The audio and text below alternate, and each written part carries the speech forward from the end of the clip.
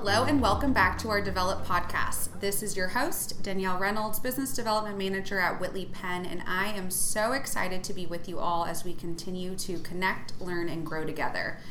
Joining us today is a very special guest, my boss, mentor, the person who actually hired me here at Whitley Penn 8 years ago, and dear friend, Felix Lozano, our current Chief Growth Officer at the firm.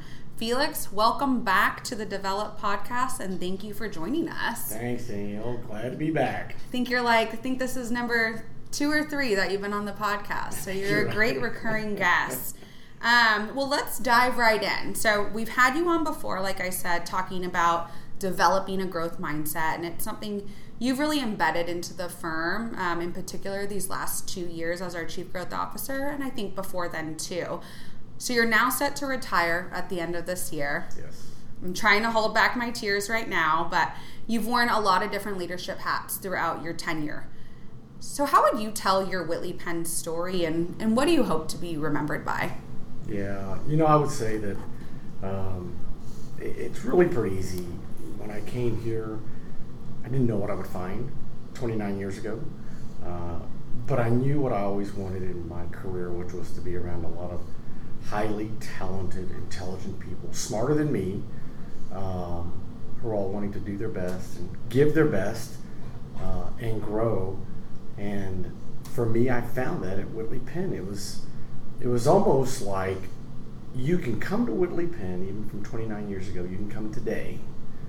If that's a group of people you want to circulate yourself with, then you'll find success on a personal, professional level.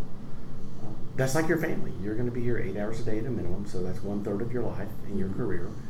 So why wouldn't you want to be around someone that's like your family, that's wanting to do the best, give the best, and be their best? So for me, the Whitley Penn story is, if you can look at your team members across your service line, your industry, your market, wherever you're at, it'll take you back to what your parents asked you as a kid or told you as a child, which is, tell me who your friends are and I'll tell you who you are. Mm-hmm. I'm Whitley Penn. Yeah. And that's I think the Whitley Penn story. If you can say your friends are Whitley Penn, then you are Whitley Penn. Yeah. And it just says a lot.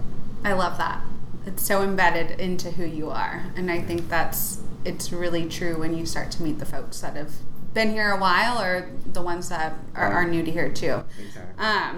So how have you navigated the different challenges of both personal and professional growth throughout your career? The navigation is really on the spot learning, right?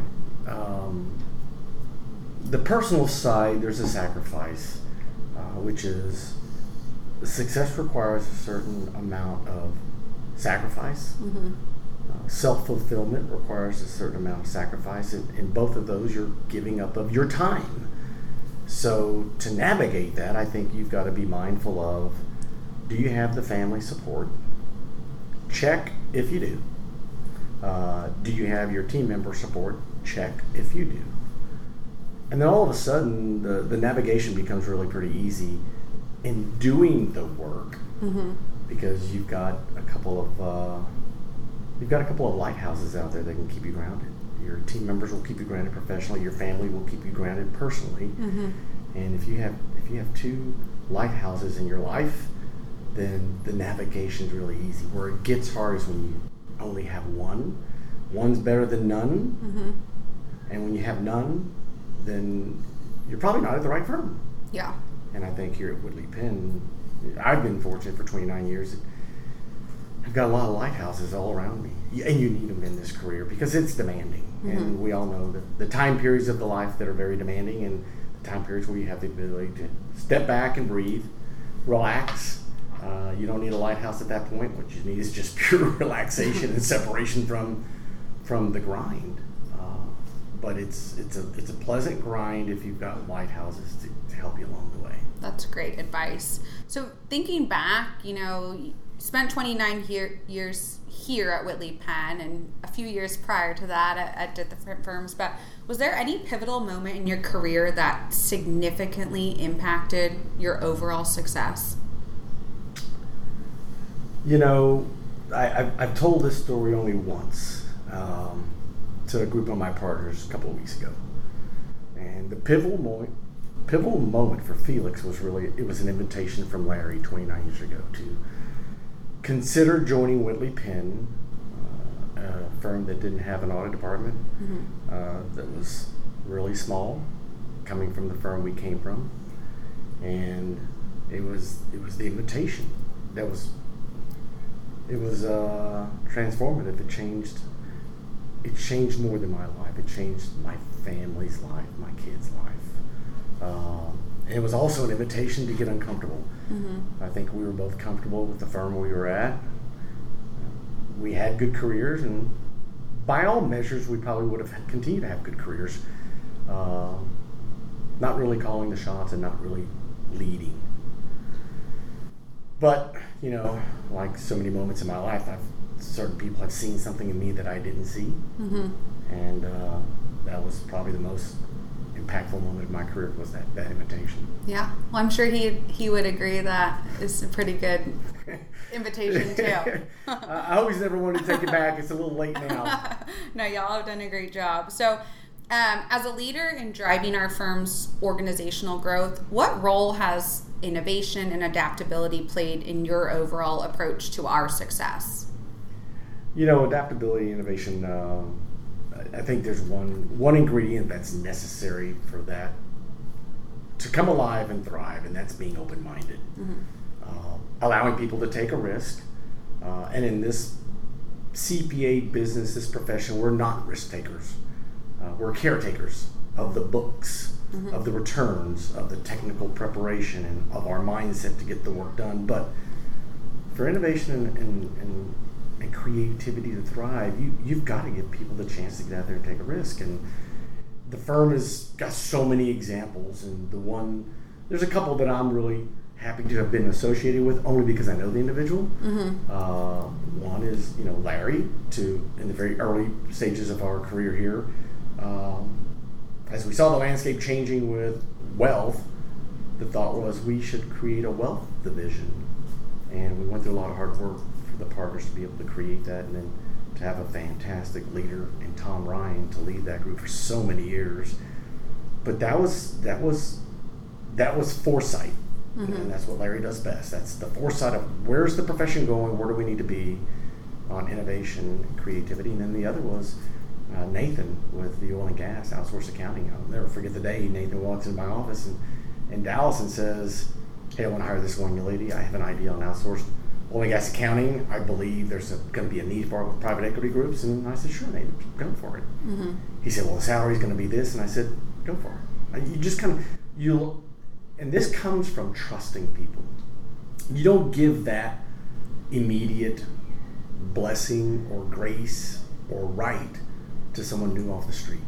You just don't. They need to have a proven track record, and Nathan had a really good proven track record. And so it made it easy because two things were going to happen. One, it was going to work. Two, it was going to fail. And as several of my partners have told me, my favorite phrase is failing forward. And they've told me I've been failing forward for 29 years. and that's a compliment to me. Yeah. Because I don't know that I've taken a ton of risk, other than I've allowed people to get creative with their innovation, where we need to go, and being a part of it has allowed me to have confidence that my gut's working. You want to have a gut check every now and then. Some people need a lot of data and a lot of time to make a decision. For 36 years, I've used my gut to make decisions, and it's a good gut check. Yeah. There's been some failures along the way, don't get me wrong. That's okay. You can't have success without failures. That's right. You got to have them. Yeah. So. I love that. Your success rate goes up the more failures you have, right? Totally agree. Got 29 years of them, so yeah. I always take it as a compliment. I love it. So kind of going off of that, as a leader, how have you balanced short-term gains and then long-term sustainable growth throughout your decision-making process? Does that come into play? It does. I think you have to have both.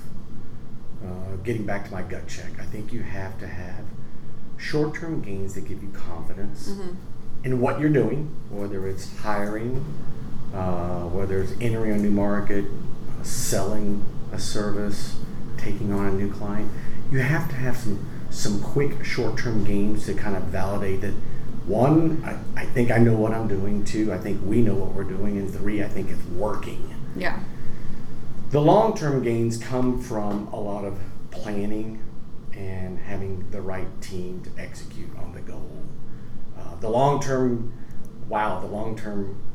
gains, when we decided to come to Dallas, it was long-term. I'd been at the firm 8 years, and I was ready for something different. And those 8 years of preparing the firm and the audit department and growing and me growing gave us the confidence that coming into a new market could work. But we had a lot of short-term wins those first 8 years. Mm-hmm.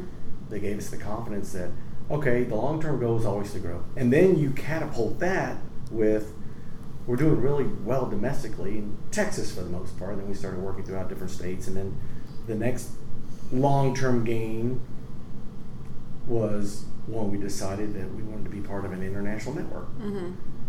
And I'll still never forget the day Larry comes in and says, hey, we want to join Nexia. And, I think it's going to be good for us to be working with clients internationally. That's where the business world is going. That's where the profession's going. And he says, I'm not sure who really wants to be a part of this journey. And I was quick to raise my hand because working internationally had always been a long-term goal of mine. Sure.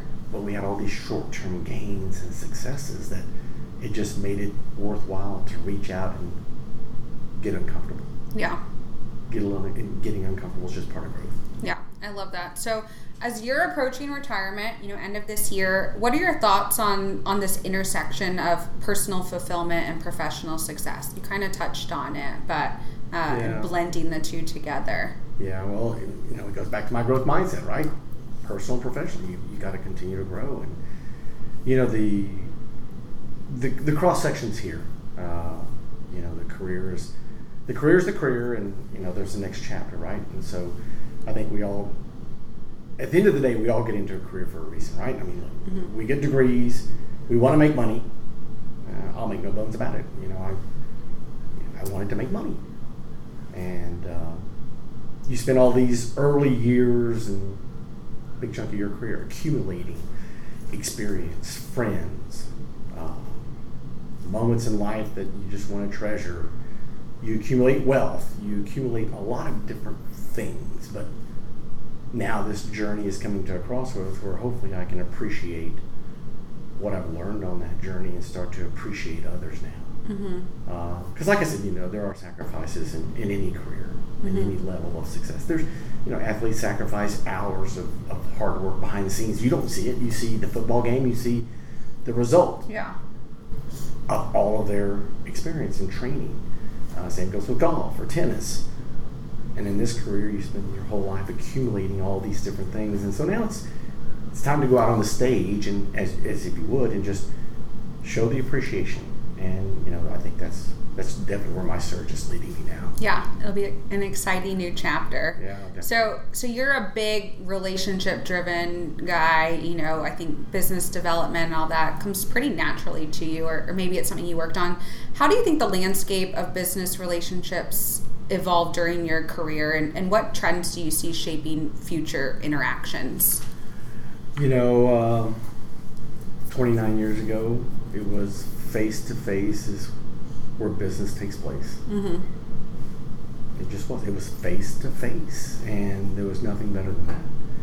Now, COVID kind of reshaped that a little bit and forced us, and technologies allowed us to move to Loom. Yeah. Move to Zoom. Whatever you want to put in there, right? But face-to-face is the place. And I think we're coming full circle. Mm-hmm. I don't mind getting on a Loom or a Zoom.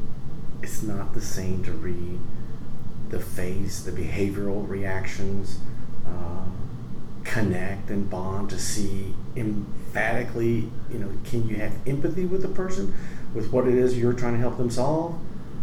Or you remove through a screen, mm-hmm. and you can't really see that or feel that, and hopefully they have their screen on, so you can see them.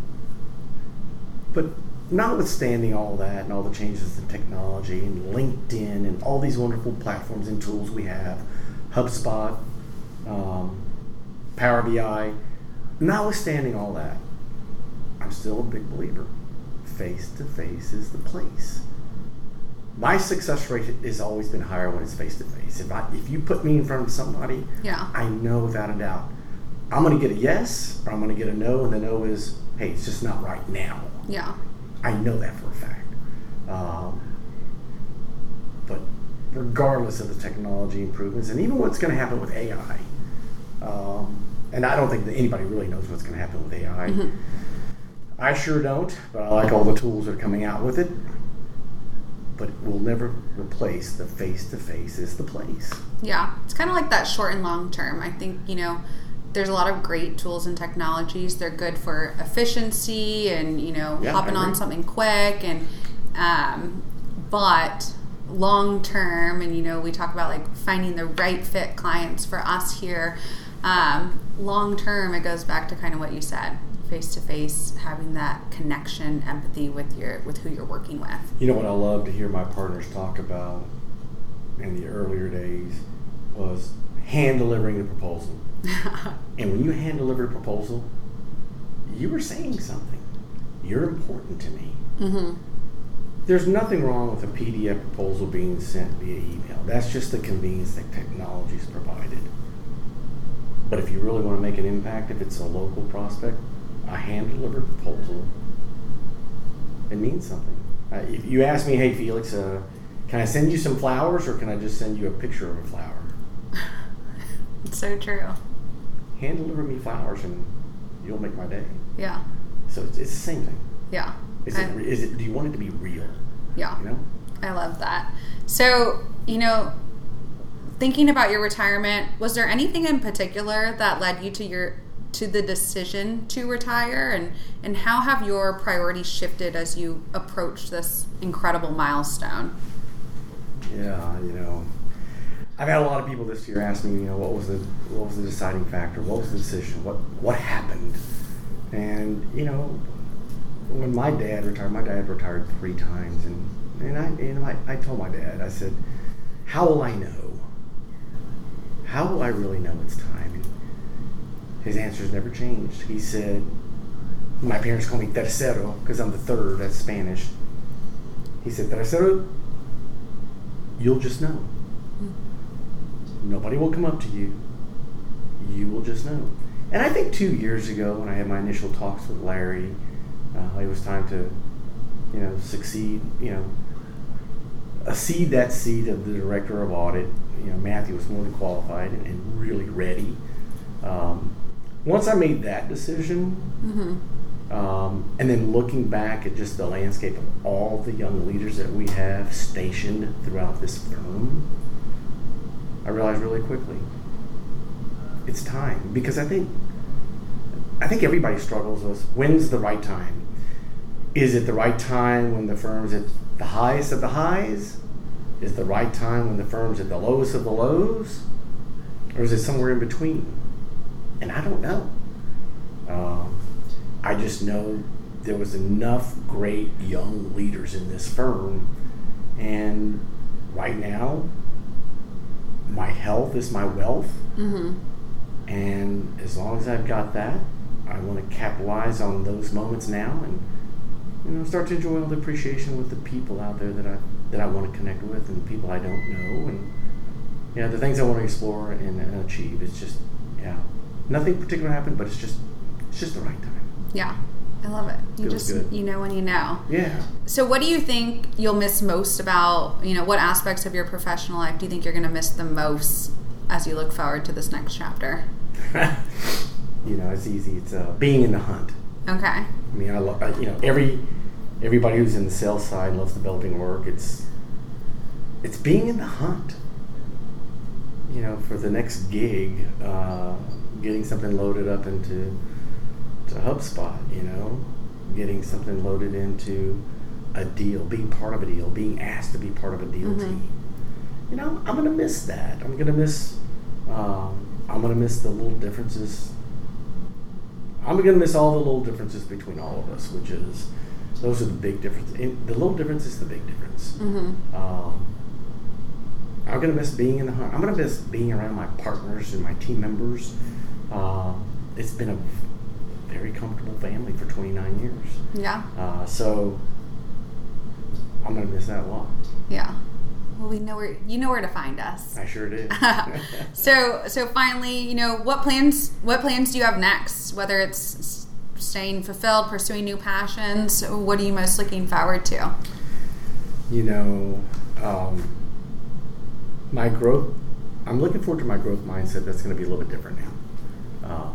My growth mindset, while it's still really important professionally and personally, I think the personal side now, I think I'm looking forward to see what else is there for Felix. I've been this CPA advisor for all these years, and I just know there's more to me than that. I don't even know what it is yet, but I do know that I'll find a new meaning and a purpose, and the only way I'm going to find it is by being still, being silent for about a year, really just being open-minded as to where I'm being led. I think a lot of it's going to come from being around the people that I miss being around the most, spending more time with my family. But I do think that if I go into it with the same feeling I had coming to Whitley Penn, which was, man, I had so much enthusiasm, excitement, energy 29 years ago, and I'm feeling that all over again. I feel like that rush is going to happen all over again in January of 2024, like I did in January 2025. I'm going to have so much excitement for what is out there, but I know I'm going to circle myself with the close-knit circle of friends that need to be around me. I'm going to need those lighthouses, and I'm going to have those lighthouses around me. But man, I don't know. I really don't know, and I don't have to know. That's the good thing. Yeah. I don't have to know today, and I think that's the exciting part of my journey, is that next year, if I'm silent and still, that meaning and purpose is going to come to me, and I'm going to have to do my part to find it. And so I'm excited and ready to do that. Yeah. Well, I know you're a big reader, so I feel like maybe there's like a Felix book out there somewhere in the future that you might work on, or something fun. But I don't know, you're going to have to come back and join us to give us a life update in that year and see where you're at. But thank you so much for joining us. You're obviously a dear friend, mentor, and someone I truly admire. So I know on behalf of everyone, thank you for your support, dedication, and all the contributions you made to this firm. I think you're leaving it in such an incredible spot, and it's going to be really exciting. So thank you so much. You're welcome. It's been a lot of fun, Daniel. I've never had so much fun in my life. Thank you. Well, we hope you enjoyed this episode. Tell us your favorite part, and we look forward to connecting.